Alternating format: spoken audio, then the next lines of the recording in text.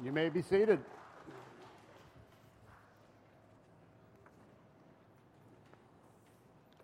You know, I have to say it, my Sunday mornings just do not feel complete unless I stand up here and say, "Good morning, iHope Community Church." All right. I have given you an insert in your bulletin to follow along with all the scripture listed that I am going to use. So there will not be any scripture on the overhead. If you want to see the scripture, guess what? You got to look it up in the Bible. So, I titled this sermon, "The Power Inside." I originally had called it just "The Power," but then I realized that last week Matt's sermon title was "The Storm Inside." So I thought, well, I'll start a little theme, and I'll call it "The Power Inside." And I want to see what Matt does with his sermon next week, if he can keep that up. All right, we're going to read, starting in Mark chapter 5, starting verses 21 through 43. And you may want to keep that section marked, because we're going to come back to that several times. "And when Jesus had crossed again in the boat to the other side, a great crowd gathered about him, and he was beside the sea. Then came one of the rulers of the synagogue, Jairus by name, and seeing him, he fell at his feet and implored him earnestly, saying, 'My little daughter is at the point of death. Come and lay your hands on her, so that she may be made well and live.' And he went with him, and a great crowd followed him and thronged about him. And there was a woman who had a discharge of blood for 12 years, and who had suffered much under many physicians, and had spent all that she had, and was no better, but rather grew worse. She had heard the reports about Jesus, and came up behind him in the crowd, and touched his garment. For she said, 'If I touch even his garments, I will be made well.' And immediately the flow of blood dried up, and she felt in her body that she was healed of her disease. And Jesus, perceiving in himself that power had gone out from him, immediately turned about in the crowd and said, 'Who touched my garments?' And his disciples said to him, 'You see the crowd pressing around you, and yet you say, "Who touched me?" And he looked around to see who had done it. But the woman, knowing what had happened to her, came in fear and trembling, and fell down before him and told him the whole truth. And he said to her, 'Daughter, your faith has made you well. Go in peace and be healed of your disease.' While he was still speaking, there came from the ruler's house some who said, 'Your daughter is dead. Why trouble the teacher any further?' But overhearing what they said, Jesus said to the ruler of the synagogue, 'Do not fear, only believe.' And he allowed no one to follow him except Peter and James and John, the brother of James. They came to the house of the ruler of the synagogue, and Jesus saw a commotion, people weeping and wailing loudly.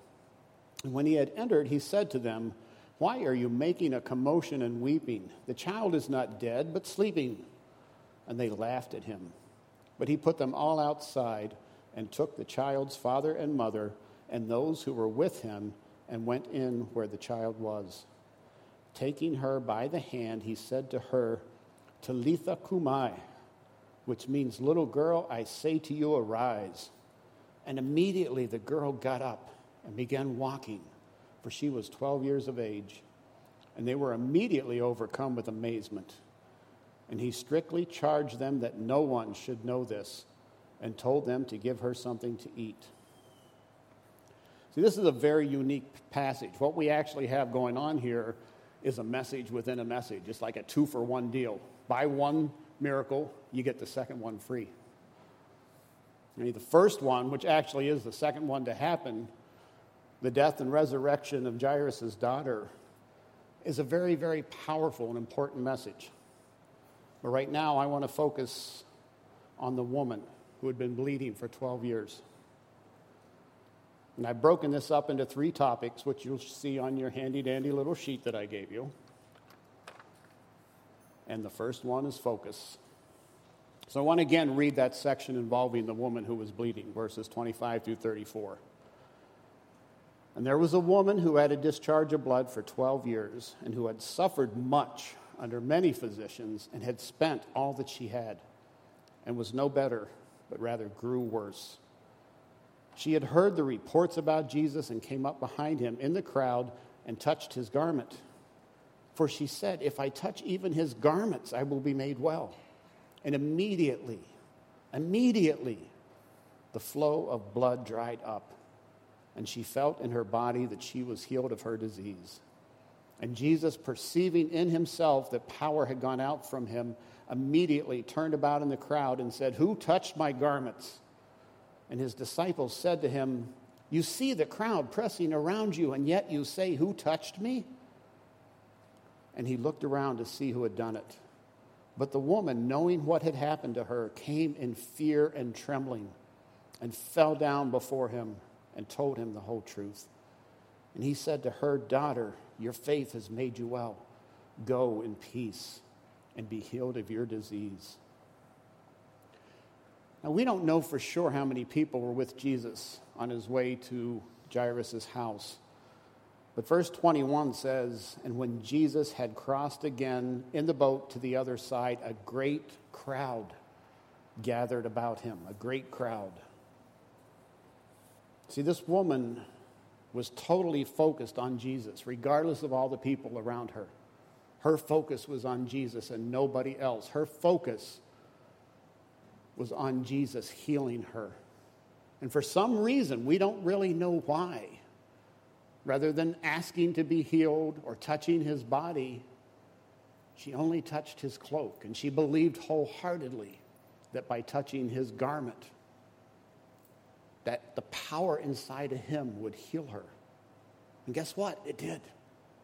It did. She had focus. She had a mission. And she was not going to stop till she completed that mission.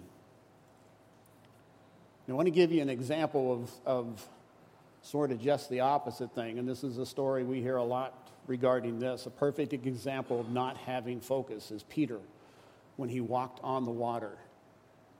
As long as he was looking at Jesus and focused on Jesus, he was walking on water. But when he took his eyes off of Christ and he focused on the waves and the wind, he started to sink. Sometimes we need to kind of gauge where our focus is. And I was thinking this week about how do we do that. And I thought, look at your phone. How many people did you text last week? How many people did you talk to? And of all those people, how many of them did you share Jesus with? Or did you share Scripture with? Did you share what God was doing in your life? Did you share the gospel? Or did you share the gossip? You know, it's easy to share. I see things on Facebook like, oh, I had a great lunch. It was fantastic. I did this. I did that. You know, people like to share what's going on in their life, but not everybody wants to share Jesus in their life. They don't bring him out and make such a big deal about him as they do other things. So again, you know, how much time do you spend praying with God, praying to God, sending God a message? And even better yet, listening to God's message. You know, he wrote a whole book of messages for us. If we get a text, most of us are like, quick as can be. Open up that text, look, see who it is, what do they have to say? How many of us are that quick to open up our Bible and see what God has to say? One of my favorite passages in Scripture, which has to do with focus, is in Deuteronomy chapter 6, verses 1 through 9. This is what Moses said to the Israelites shortly before they went into the promised land. Now this is the commandment, the statutes and the rules that the Lord your God commanded me to teach you, that you may do them in the land to which you are going over to possess it, that you may fear the Lord your God, you and your son's son, by keeping all his statutes and his commandments, which I commanded you, all the days of your life, and that your days may be long. Hear, therefore, O Israel, and be careful to do them, that it may go well with you, and that you may multiply greatly, as the Lord, the God of your fathers, has promised you, in a land flowing with milk and honey.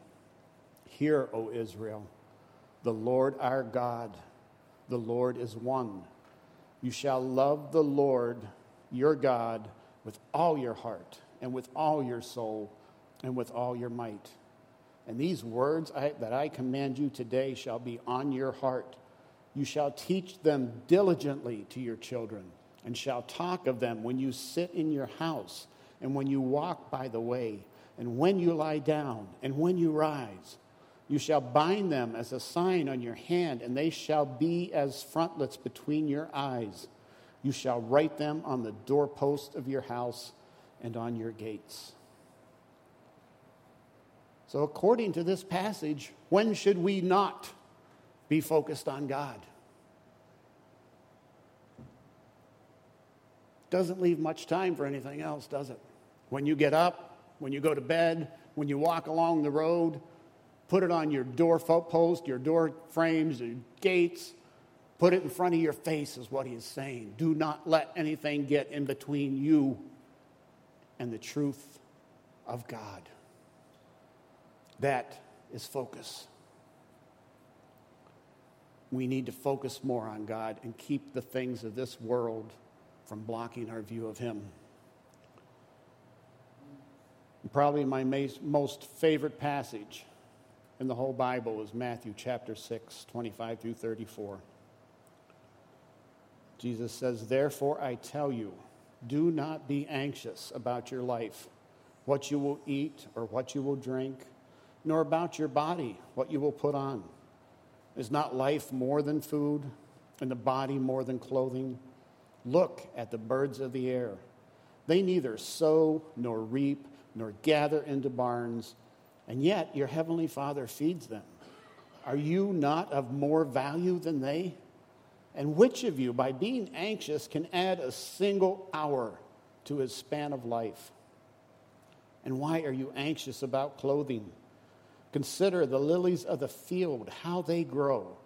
They neither toil nor spin, yet I tell you, even Solomon in all his glory was not arrayed like one of these. But if God so clothes the grass of the field, which today is alive and tomorrow is thrown into the oven, will he not much more clothe you, O you of little faith? Therefore do not be anxious, saying, what shall we eat, or what shall we drink, or what shall we wear? For the Gentiles seek after all these things, and your heavenly Father knows that you need them all. But seek first his kingdom, the kingdom of God, and his righteousness, and all these things will be added to you. Therefore, do not be anxious about tomorrow, for tomorrow will be anxious for itself. Sufficient for the day is its own trouble. Anybody here who doesn't have enough to think about and worry about and do today that you need to start on tomorrow's business? If there is, let me know, because I'd like to figure out how to do that. Every day has enough trouble of its own. And we can't change anything by worrying about it. Not one thing. But yet we do, don't we? We worry about what's going to happen tomorrow. We worry about what's going to happen next week. Jesus says we can't change a thing by worrying about it. Life is hard enough without having to worry about things that really don't matter. What really matters is living for God and allowing the kingdom to live in our hearts and in our lives right here. That's what matters. That's what we need to focus on. And even though we're not really focusing on Jairus, when he was told that his daughter was dead, Jesus said, do not fear, only believe. Do not fear, only believe. So basically he said, don't pay attention to what you think reality is. Focus on God. Focus on God.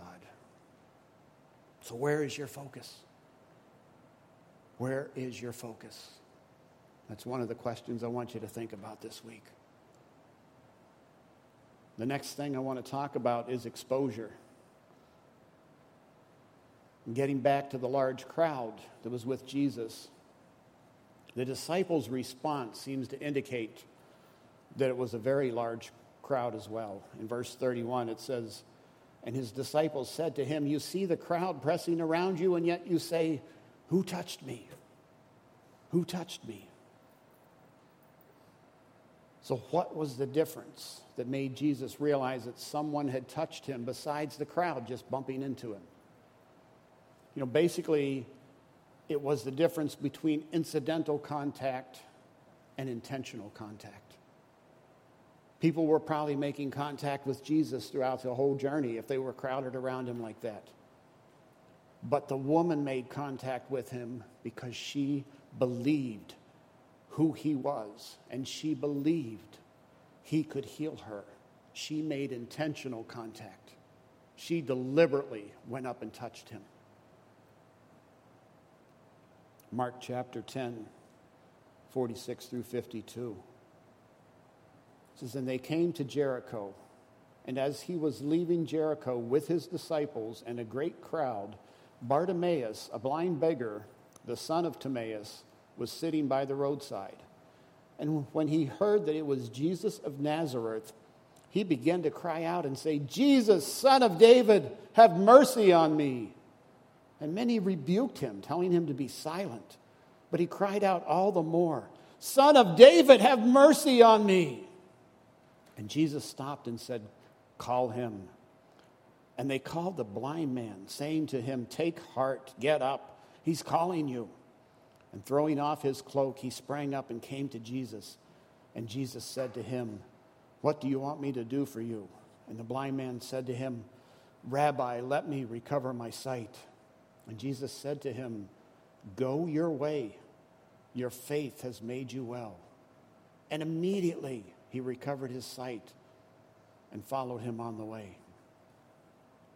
The people basically told Bartimaeus to shut up.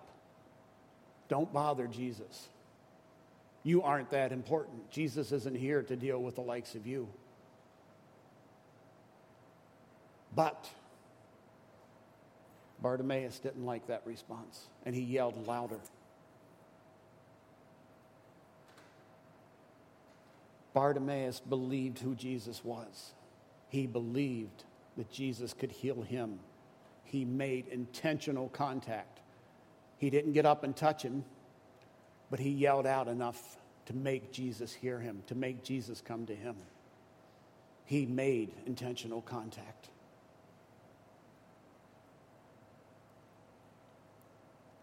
Is your exposure to Jesus incidental, or is it intentional?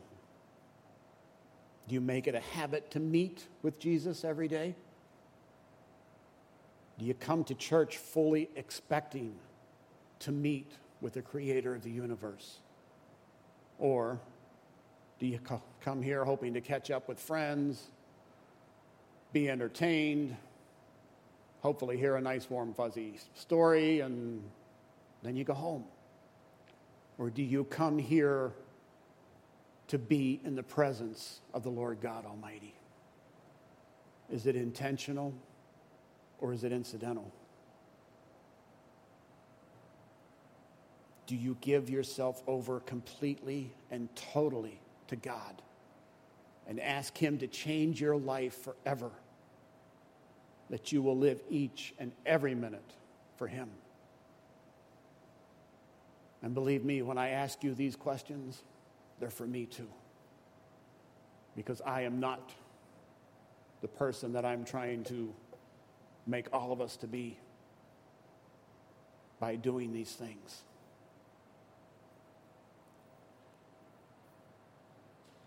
So ask yourself, do you bump into Jesus every now and then when you're walking through this life? Or do you reach out and touch him? Do you holler for him and ask for help? Is your exposure incidental or intentional?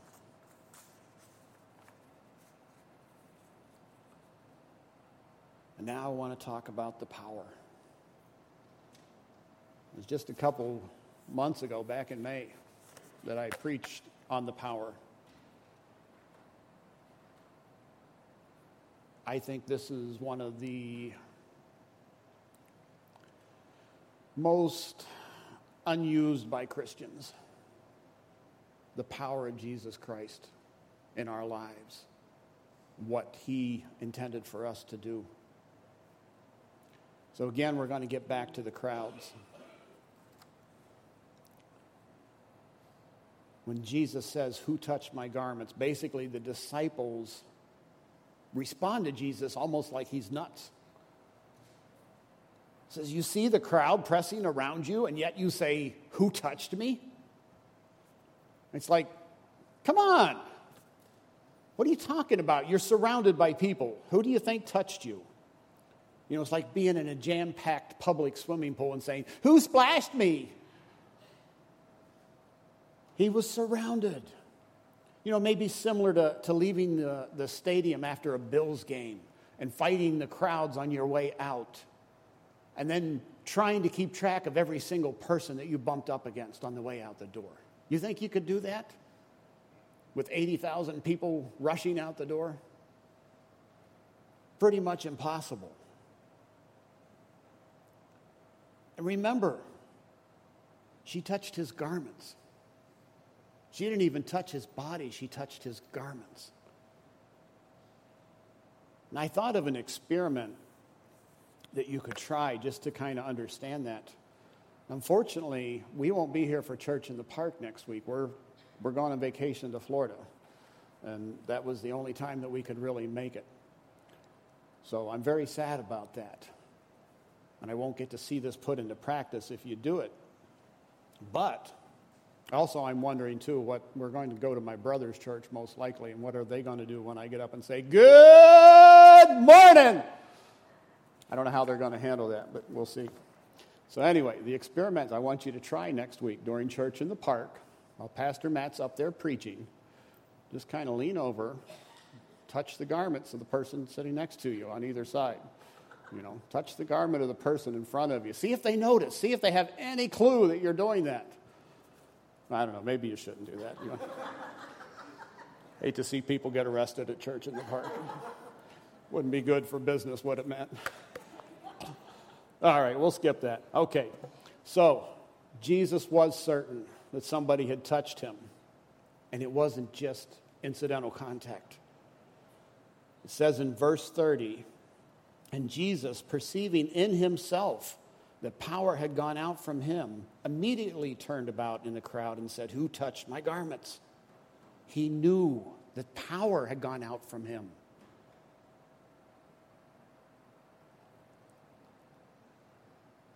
Apparently, the other people touching him didn't cause power to go out from him, which I don't understand. I totally don't understand it.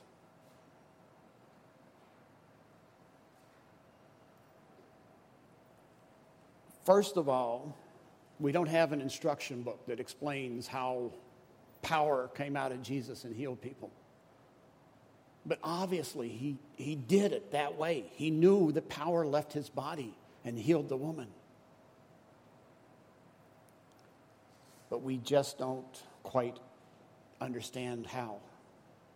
Maybe you remember a couple months ago, Luke chapter 4, 1 through 13. This was right after Jesus was baptized. It says, "And Jesus, full of the Holy Spirit, returned from the Jordan and was led by the Spirit in the wilderness for 40 days, being tempted by the devil. And he ate nothing during those days, and when they were ended, he was hungry. The devil said to him, 'If you are the Son of God, command this stone to become bread.'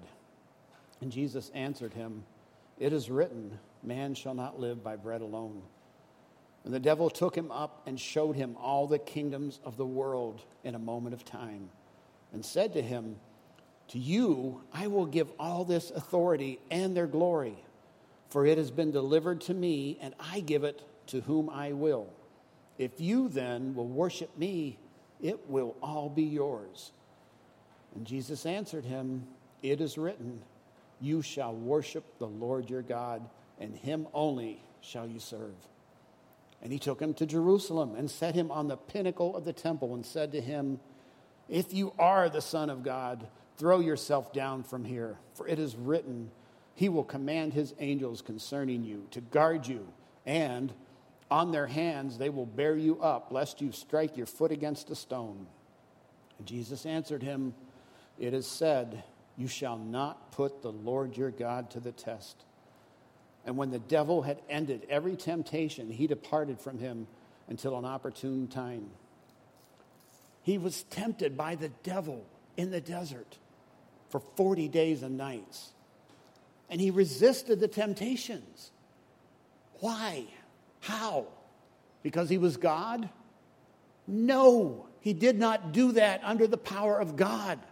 He did it with God's power, but he did it as a human being that was full of the Holy Spirit.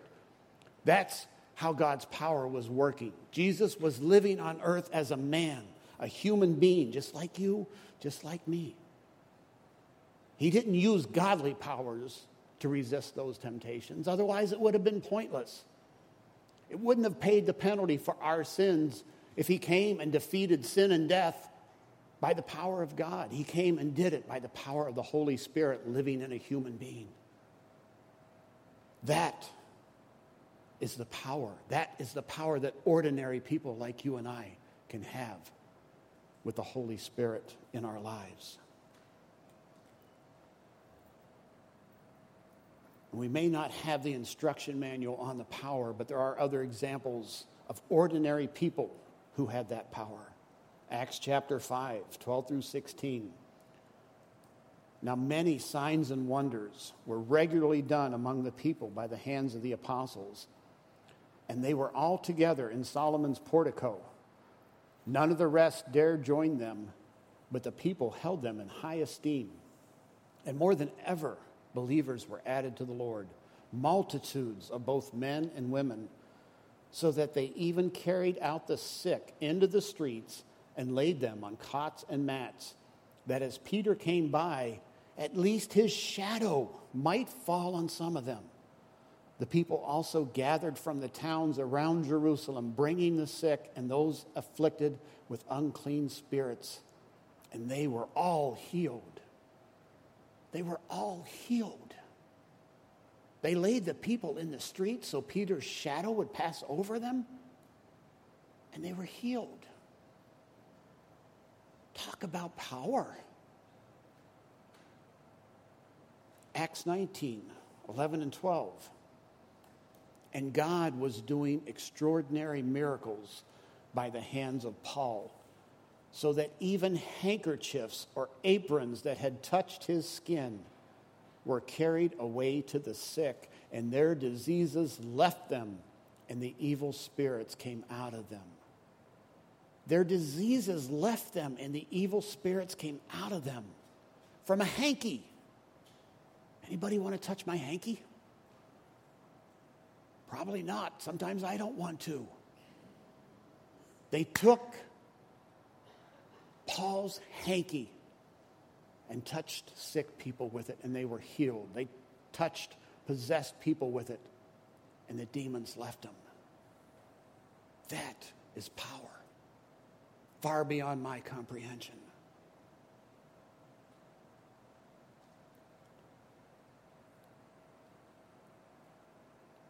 You may also remember, back in May, I had taken a verse that we used at Easter time, Matthew 28, 5 and 6. This is the angel and the empty tomb of Jesus.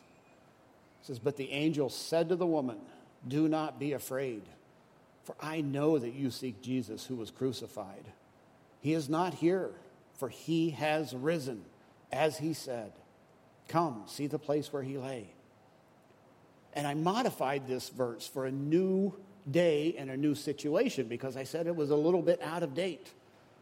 Not that it's out of power by any means, because it was totally 100% true, but I adapted it to our time, our day, our situation.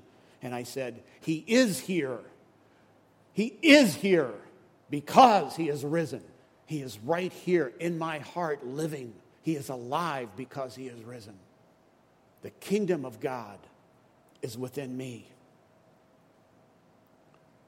John 14, verse 12. Chapter 14, verse 12.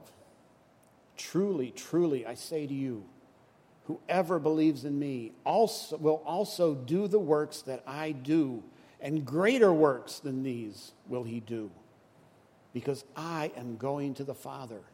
Whatever you ask in my name, this I will do, that the Father may be glorified in the Son. If you ask me anything in my name, I will do it.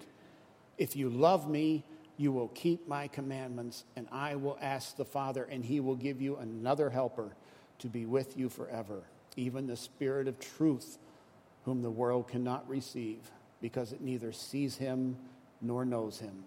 You know him, for he dwells with you and will be in you.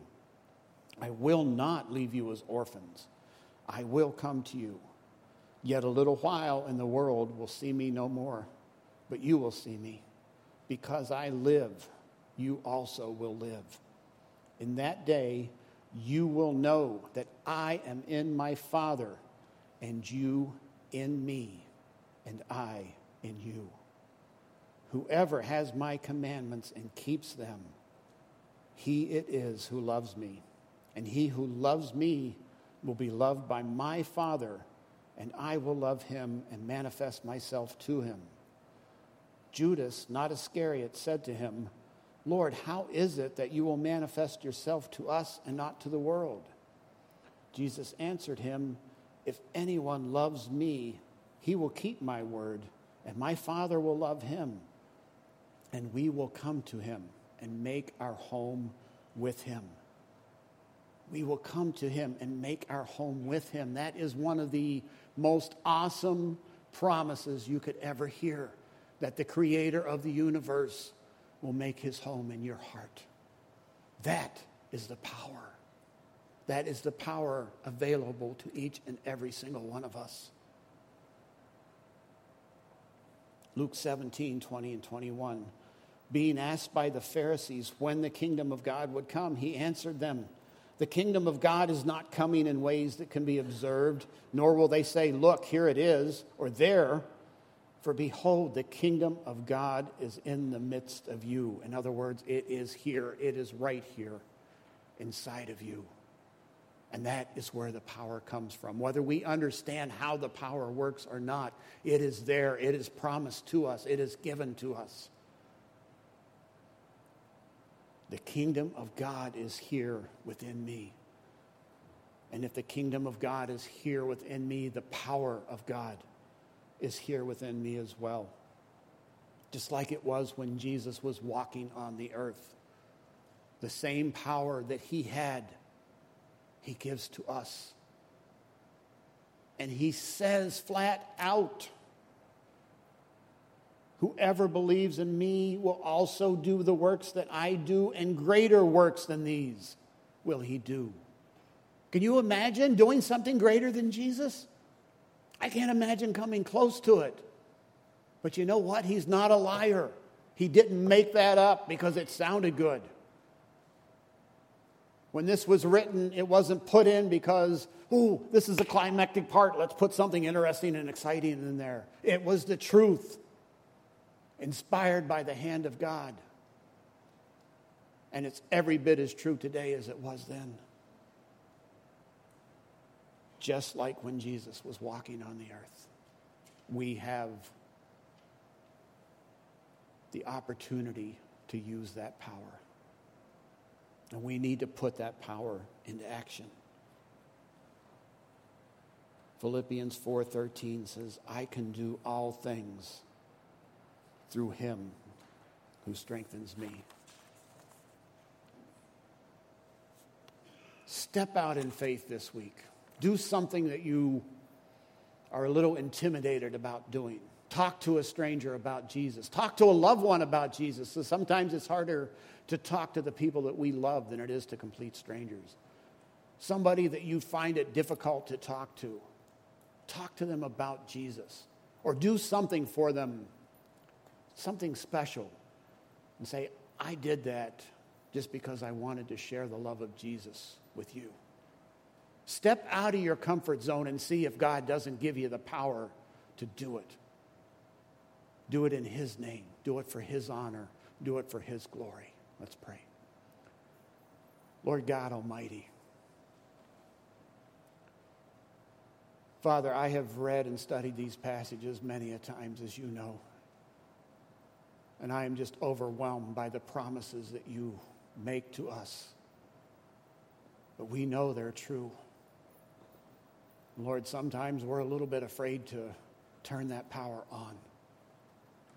But I pray, Father God, that you would make it real to us beyond our imagination, that we would feel it, that we would use it, that we would understand it as much as you would have us to, but more importantly, that we would trust it and make it a part of our everyday lives, that we would honor and glorify Jesus Christ the way that he honored and glorified you when he walked on this earth. God, give us wisdom, give us boldness. Help us to be brave and to step out in faith and to turn on the power of Jesus in all that we do for your honor and your glory. Amen.